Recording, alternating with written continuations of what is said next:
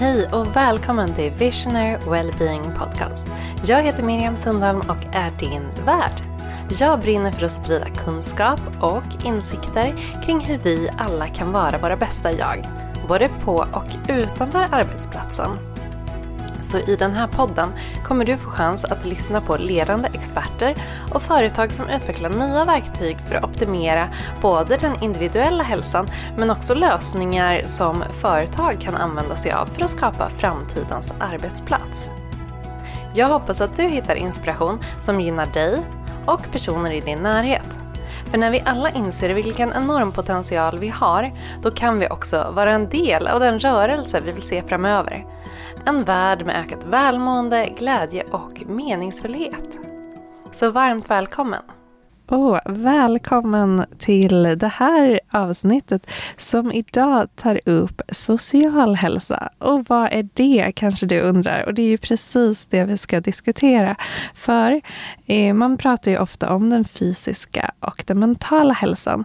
Men den sociala hälsan är ju det som vi som människor upplever i samarbete och interaktion med andra. Och det har ju också en naturlig påverkan på vårt välmående.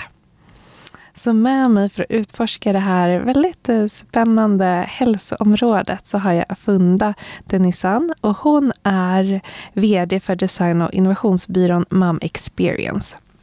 Och hon har varit ledare och chef i väldigt många år, och hon vill bidra till en positiv förändring och skapa ett näringsliv som också tar tillvara på och respekterar vår fantastiska planet. Så hon har ett väldigt stort och holistiskt tänk i sitt ledarskap, och hon brinner också för att ta tillvara på alla människors potential.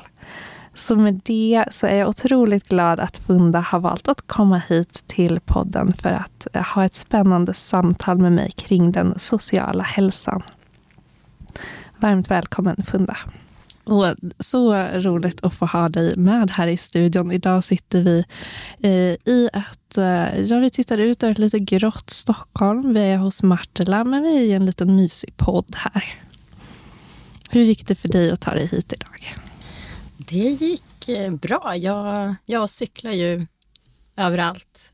Så det blev en cykeltur idag också genom stan. Från Hammarby sjöstad och hit. Jag klarar mig från regnet. Bra. Ja, men du ser glad och pigg ut denna morgon. Och vi ska ju prata om något som heter, eller som vi kallar social hälsa.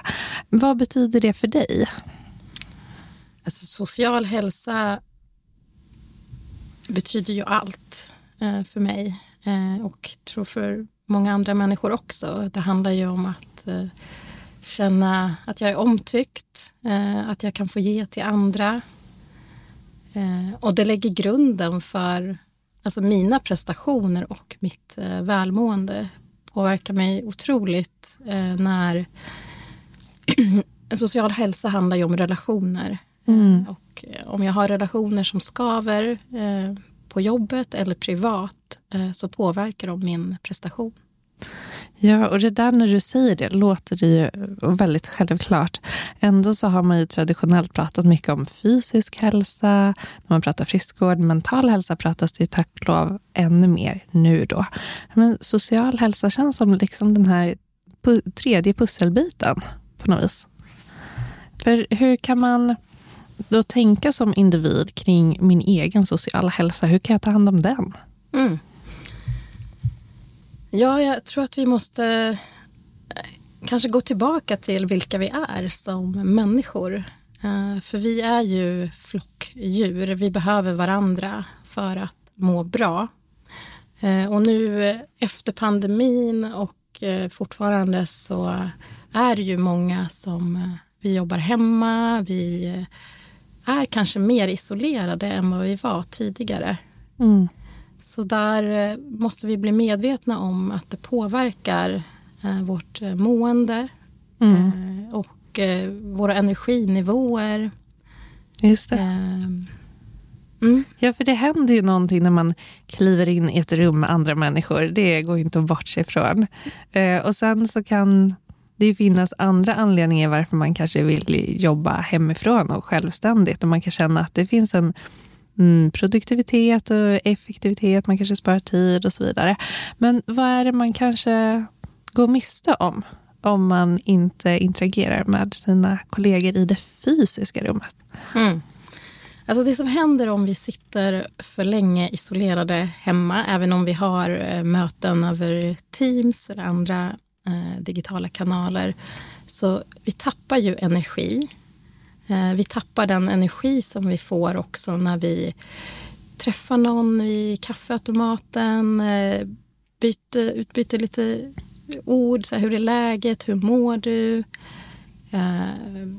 Det handlar ju också om att ibland kanske jag sitter med en uppgift hemma, jag fastnar lite grann. Då kan det kännas för stort att ringa upp en kollega eller boka ett möte. Men när vi sitter på kontoret eller och träffar varandra, då har vi liksom tillgång till varandra på ett helt annat sätt. Som bidrar till både produktiviteten men också att vi mår bättre när vi är fysiskt med andra människor. Det är någonting som går förlorat i det digitala. Jag tycker det är viktigt att vi påminner oss om det. Ja, och vi är ju i en tidsålder där man kan påverka mycket själv, och vi håller på att skapa det nya arbetslivet, nya arbetssättet. Och för mig, det finns ett koncept med så här kollektiv intelligens. Och den känns lite spännande här. För om vi ska vara vårt bästa, men också höja vår potential och få ut mer av dagen, då finns det någonting i det kollektiva som hjälper oss att frigöra mer av vår potential. Vad har du sett? Hur har du sett att det kan påverka kanske team du jobbar med? Ja, men verkligen. Alltså, vi brukar ju säga i vår organisation där jag jobbar att 1 + 1, det blir inte 2, det blir 11. Alltså kraften av att vara tillsammans och lösa problem tillsammans. Alltså, kreativiteten ökar, man kommer på fler lösningar. Dessutom blir det ju roligare. Det är så mycket roligare att jobba tillsammans. Och sen när vi är med andra i en grupp eller team, då får vi också den här tillhörigheten. Vi bygger tillit, förtroende, kan liksom vi kommer mycket, mycket längre tillsammans. Så det har jag sett gång på gång. Och vi blir ju också mindre sårbara. Våra sociala kontakter stärker ju faktiskt vår hälsa på riktigt. Så att alltså sjukfrånvaro, mental, psykisk ohälsa, där lägger ju det sociala och tillsammanskänslan grunden för att minska ohälsa. Ja, otroligt viktigt, och kanske något man inte tänker på, att man behöver ju den här och känslan av gemenskap just. Jag tänker att en sak som att skratta, jag vet inte, jag har i alla fall svårt att sitta hemma själv och bara garva liksom. Men så fort jag träffar härliga vänner eller teamet, då sker det här skrattet automatiskt. Och det är ju något som jag tänker vi mår bra av, och skratta lite mer. Verkligen. Och jag tänkte på det du sa, så här, vad är det som händer när vi sitter hemma? Och jag kan ju inte veta vad som händer inom alla andra, men jag är väldigt medveten om när jag själv sitter hemma kanske en hel dag, jag har möten över Teams, att mina energinivåer sjunker. Så då brukar ha som en liksom princip varje dag att jag ska fördjupa en relation, alltså jag måste träffa någon fysiskt, det kan ju vara en kollega eller en vän. För det påverkar mitt mående väldigt mycket och får upp liksom min energi. Och när vi kommer i det läget, när vi träffar andra, det får ju också oss att slappna av. För vi känner att vi är i en grupp, vi jobbar tillsammans, vi skapar en trygghet.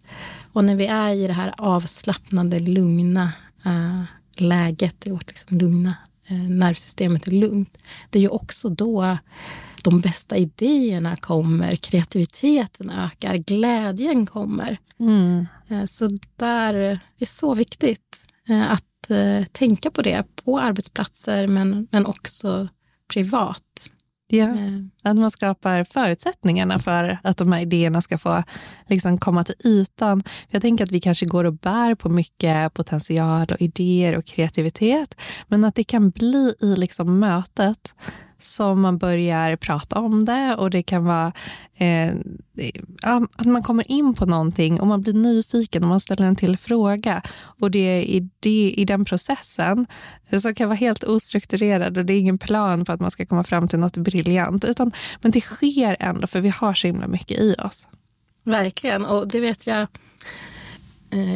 på arbetsplatsen när man gör utrymme för till exempel AV eller fika, eller man går och käkar en frukost tillsammans, det som liksom inte räknas som arbete. Men det är ju i de sammankomsterna som mycket av det här du pratar om, de kreativa idéerna kommer.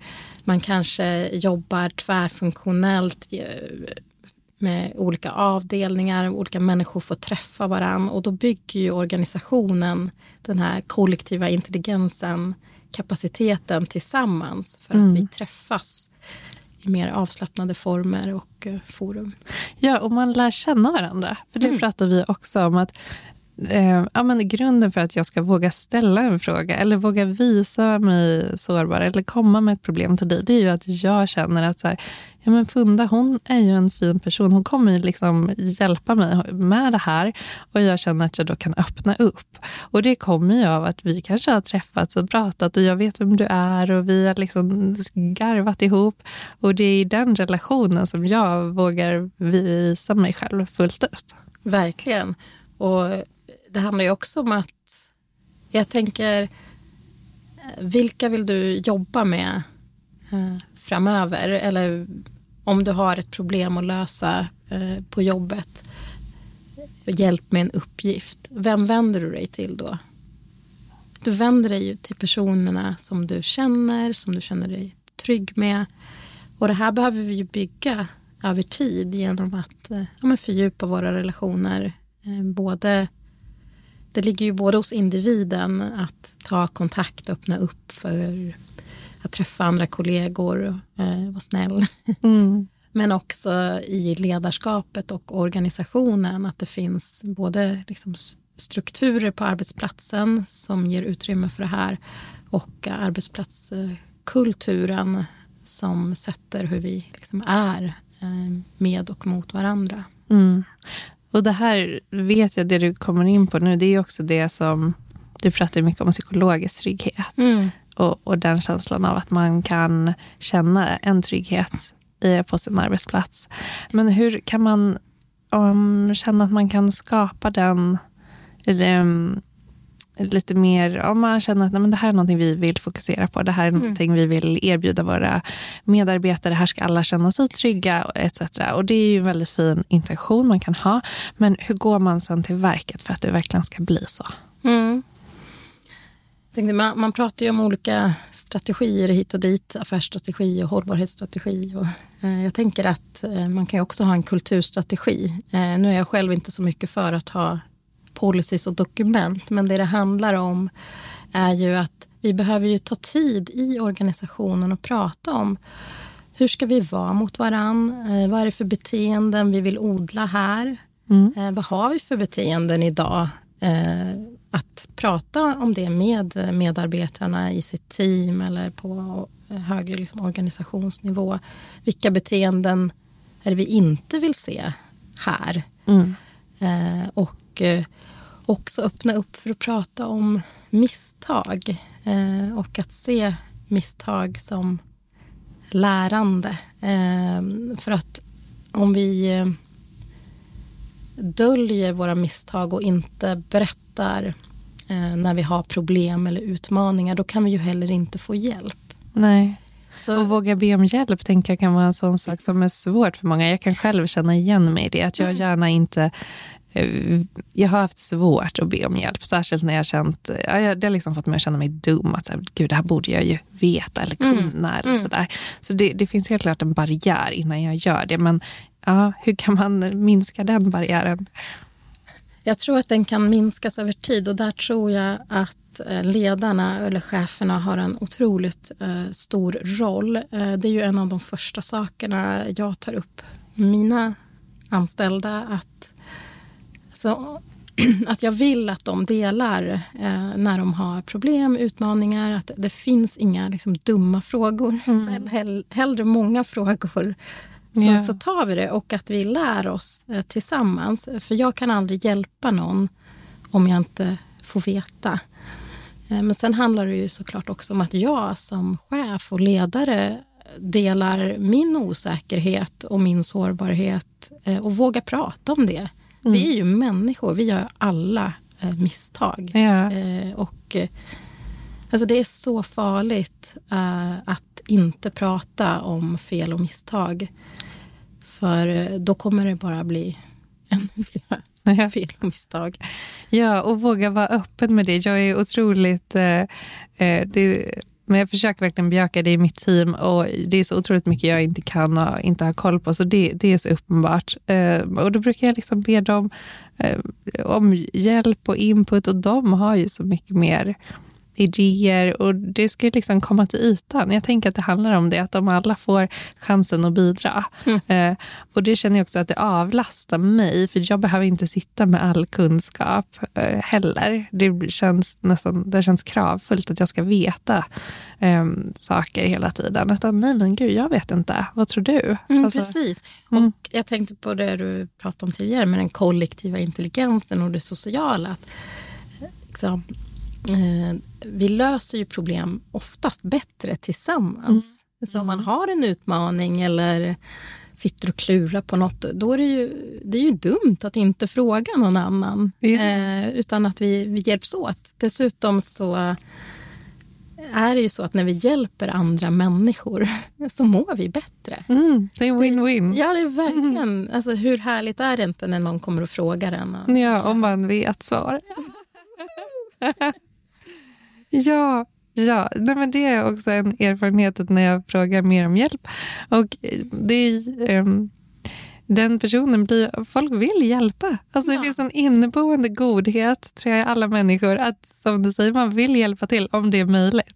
Och även om de kanske inte alltid har fulla svaret, så är det så här, men du, jag kan koppla ihop dig med den här. Eller du, jag kommer tillbaka imorgon. Någonting. Så man kommer i alla fall närmare än att man sitter där på sin egen kammare och det bara känns dränerande och svårt, och det blir ett berg efter ett tag. Ja, verkligen. Och till sist så kanske man ger upp och tappar motivationen, känner sig isolerad och ensam och slutar.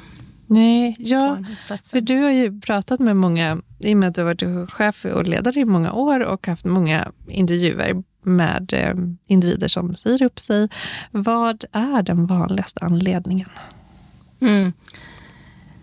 Det finns ju såklart många olika anledningar till varför en person väljer att lämna ett jobb. Men jag har ju under min tid som chef också gjort liksom intervjuer kring varför stannar du här egentligen? Sådana stanna-samtal faktiskt. Det är ju intressant. Ja. Och det vanligaste som då medarbetare tar upp, det är kollegorna. För man har liksom sina vänner på jobbet, man har en social kontext, man tycker om de man jobbar med. Och det som brukar hända, för det är klart att det finns en omsättning i företag, organisationer, vi rör på oss, hittar nya utmaningar och så. Och när ens närmsta kollegor slutar, då ökar ju också risken för att andra individer lämnar. Så där är det också jätteviktigt som chef. Det har jag varit otroligt medveten om genom åren. Att okej, nu har den här personen slutat i den här gruppen. Det kommer påverka gruppen. Det kommer påverka det sociala, relationella. Det blir en ny dynamik. Ja, och hur liksom stöttar vi det hålet eller gapet, det emotionella gapet som uppstår när någon slutar. Så det sociala och relationerna på arbetsplatsen, det är ju limmet som håller ihop organisationen, skulle jag säga. Så viktigt.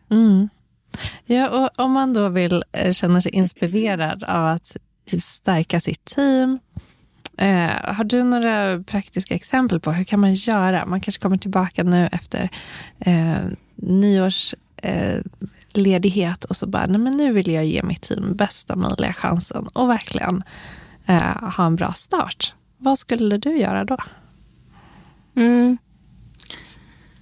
Jag skulle vilja ge en bra avslutning först och främst så man går hem med en härlig känsla. Men en övning som vi faktiskt gjorde häromdagen på min arbetsplats jag jobbar ju i en koncern med flera olika bolag där vi vd:ar hade en träff.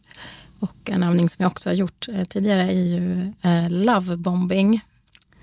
Att man sätter sig med sitt team och sen så får varje person ta upp 2 till 3 saker som man upplever som positivt och som man uppskattar med sina kollegor då.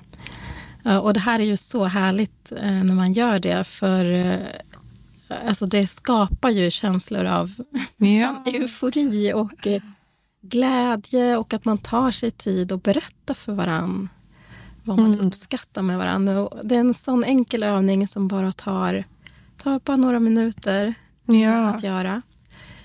Så det skulle jag ju rekommendera att göra lite då och då som en practice. Vad uppskattar jag med dig? Och vad ger det mig att få jobba med dig? Det är ju superviktigt. Så enkelt och fint och kan göras både fysiskt och digitalt. Ja. Att man ser den andra, att det finns en så otroligt värde i att bara stanna upp och ge den otroliga gåvan att se den andras styrkor. Sen tror jag också som chef eller ledare för ett team är så viktigt att göra övningar som kontinuerligt för att öka relationsdjupet. Det kan ju vara allt ifrån informella, alltså luncher eller fikan, men också ha incheckningsfrågor i möten där man liksom frågar hur vi mår eller vad har du lärt dig sen sist. Men man kan också ha djupare frågor där vi lär känna varandra. Jag tänkte en annan övning som vi har gjort genom tiderna också, och det här handlar ju på tal om att öka relationsdjupet, för det är dit vi vill komma, att vi lär känna varandra bättre, att vi tar oss tid att reflektera ihop kring vårt arbete. Och vi har haft någonting som kallas för känslopåsen, alltså det är en fysisk påse med små brickor i där det står olika känslor. Spännande. Ja, superspännande. Och då har man då möte med sitt team. Man lägger ut alla de här brickorna med alla känslor. Så får man ta upp en känsla och berätta liksom, varför valde jag den här känslan. Och man kan också vända på det och göra så att jag kan ta upp en känsla som jag tror att du har, Miriam. Så att det blir liksom en dynamik i samtalet och vi tar oss tid att prata om känslor och det här emotionella. För det är ju det som så ofta påverkar våra prestationer, vårt mående. Vår energinivå, eller det är min egen reflektion kring känslor, att det påverkar ju verkligen min förmåga att känna energi kring någonting. Är jag motiverad? Vad är det då för känslor som finns i mig? Eller om jag känner mig lite trött och omotiverad, då är det ju en annan typ av energi.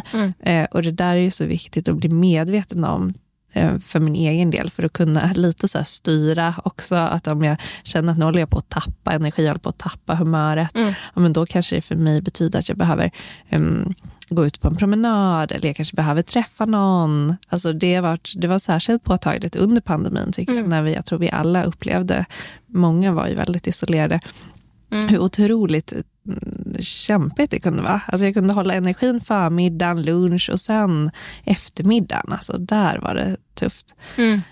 Så det tror jag man ska vara medveten om. Just vilka känslor man har och hur det påverkar den. Verkligen, och att känslor förändras ju över tid och med de aktiviteter vi gör. Det är klart att man känner känslor av frustration ibland och det går trögt och man är irriterad. Otålighet, oförstådd. Och jag vet, alltså det hjälper ju otroligt att, på tal om det sociala återigen, om du har en kollega, att bara lyssna på varann en stund och berätta, så här känner jag nu, det känns lite jobbigt. Och bara det samtalet, det kan man ju också ha med sin chef såklart, gör ju att vi liksom blir lugnade, återigen kommer ner i det här vårt lugna nervsystem. Och från den platsen så kan vi ju bli våra bästa Jan. Ja, då kan man hitta mer till andra. Ja, och förstå varandra. Jag tänker så mycket kan ju vara missförstånd. Och när man får chans att rensa luften lite, för det är det man gör om man förklarar att så här, nej men nu har jag känt mig frustrerad den här veckan. Och så uttrycker man det på ett bra sätt. Att den andra får lyssna och förstå en.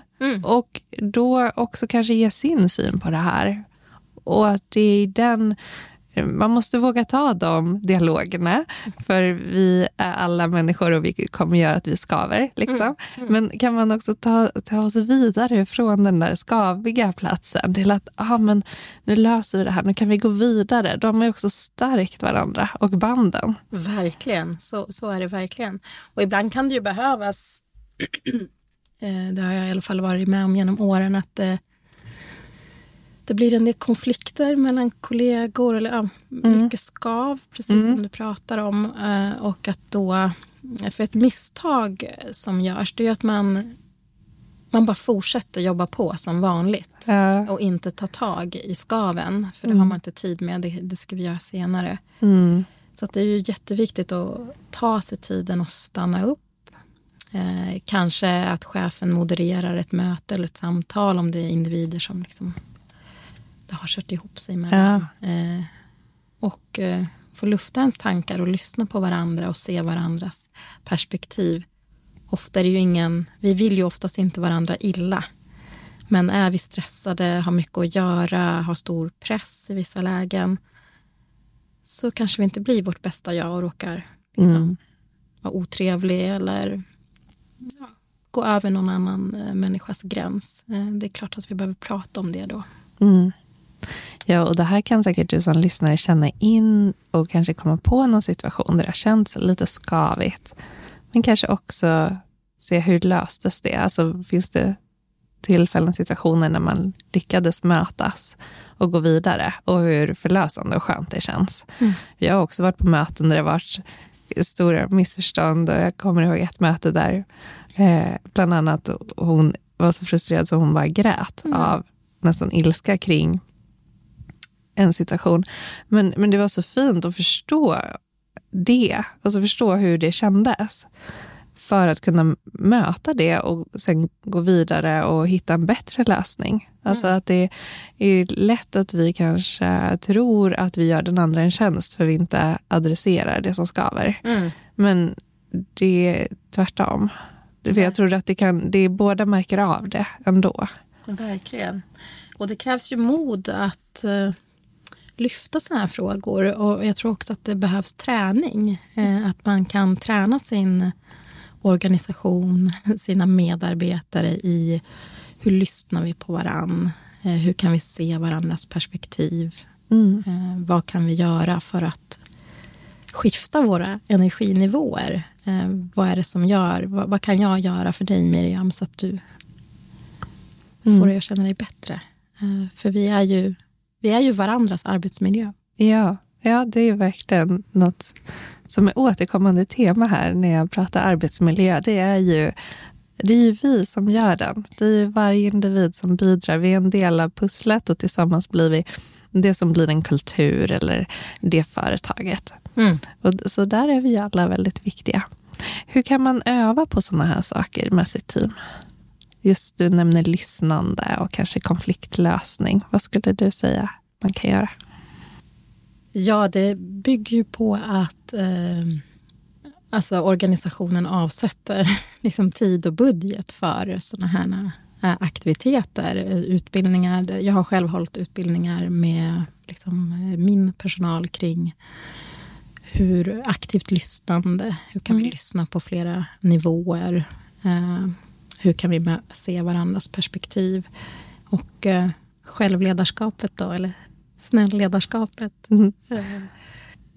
Varje individ, alltså både chefer och medarbetare, vi behöver bli medvetna om så här, vad är det som triggar mig? Vad är mina starka sidor? Vad behöver jag hjälp?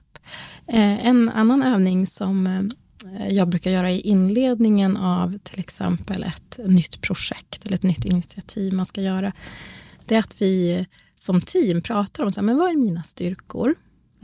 Vad är jag bra på? Vad kan jag tillföra i just det här projektet eller arbetsuppgiften? Det kan ju vara både hårda kompetenser men också så här mjuka. Jag är drivande, eller jag är bra på att lyssna. Jag är bra på att facilitera processer eller vad det kan vara.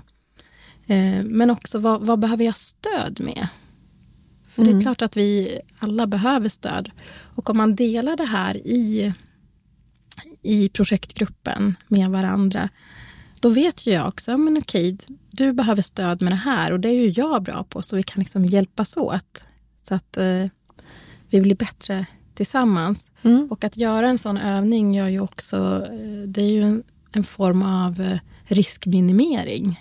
Ja. För om vi vet att det kan, vi brukar också prata om så här, men det kan ju vara någonting privat som pågår. Jag kanske har gått igenom en skilsmässa precis, eller jag har ett barn hemma som inte mår bra, som gör att det påverkar min prestation på jobbet. Då är det ju bra om vi som kollegor, medmänniskor, vet om det. Ja, kan fånga upp och finnas där. Ja, men precis.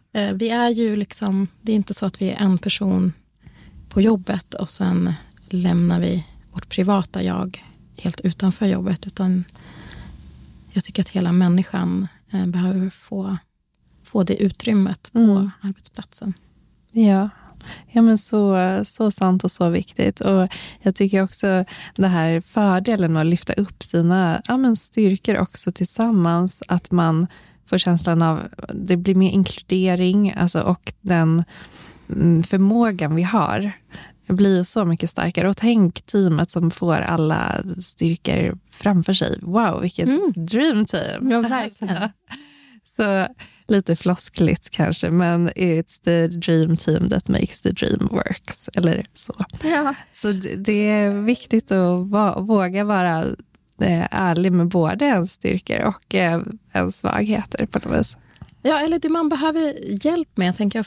För man har ju också sett liksom, både på forskning och det tror jag var och en av oss har upplevt själv. Alltså, ofta, vi vet redan vad vi är dåliga på eller vad vi behöver bli bättre på. Vi behöver inte höra det från omgivningen om och om igen. Men för att skapa den här positiva energin i teamet, där vi liksom blir mer kreativa och hjälpsamma, då behöver vi höra ännu mer. Men liksom, nyttja dina styrkor, påminn varandra om varandras styrkor och lyft varandra. Se dem och hedra dem och bejaka dem. Ja. Och de är ju så många. Jag tänker vi har så många dimensioner som individer, och med våra kollegor så kan vi ju verkligen komma mer till vår rätt. Alltså att det kan ju vara en jättehäftig grej att känna att man går till jobbet och man utvecklas. För att det finns härliga kollegor som ser en och hjälper en. Verkligen. Ja, men det här har ju varit ett fantastiskt fint samtal, och Funda, du har ju så många fina erfarenheter och kloka saker att dela med dig av. Är det något sista hälsning till den som lyssnar kring den sociala hälsan som du vill avsluta med? Vi får inte glömma bort hur viktiga vi är för varandra. Och att sträcka ut en hand till en kollega eller någon vi inte känner, eller vänner, och visa att vi finns där för varandra. Jag tycker det är så viktigt att göra det. Och också i vår vardag, så ofta vi kan, ta tid och berätta för andra vad du uppskattar med dem. Nu kanske det här blir lite allvarligt, men det händer ju ibland när människor slutar. Det är först då vi liksom berättar hur mycket vi uppskattar den här personen. Ja. Och tänk om vi kunde få in det i vår vardag. I vår kultur, i vårt sätt att vara. Precis. För då lyfter vi ju varann hela tiden. Ja, men det är väl en jättebra sista påminnelse nu inför stundande jul också. Att se människorna omkring dig och påminn dem om hur mycket de betyder för dig och vara närvarande. Och sen också påminn dig själv om hur otroligt viktig och värdefull du är. Så tack Funda, jag uppskattar verkligen att du tog dig hit och delade med dig av det här, och du har ett lugn och en värme som är väldigt behaglig att vara i nu när vi ses i det här fysiska rummet. Tack, så kul att få vara med. Vi syns igen. Det gör vi. Ja. Ha det bra. Hej då. Det var allt för den här gången, och jag hoppas att du fann det här avsnittet värdefullt. Och jag som älskar att få nya idéer och nya kontakter tar jättegärna emot förslag på vilka du tycker jag ska intervjua i kommande avsnitt. Och du får gärna connecta på LinkedIn eller skriva ett mejl till miriam@omla.se. Vill du så kan du också testa på vårt gratisprogram i Omla-appen 14 dagar av välmående, där jag guidar genom ett antal olika utmaningar som bidrar till mer välmående och mer energi. Och kom ihåg att prenumerera på podden, så får du också uppdateringar när vi släpper nya avsnitt. Och du kan också följa oss på Instagram, där vi dagligen delar med oss av lite enkla övningar och sånt som kan bidra till en härlig dag. Och det önskar jag dig. På återseende!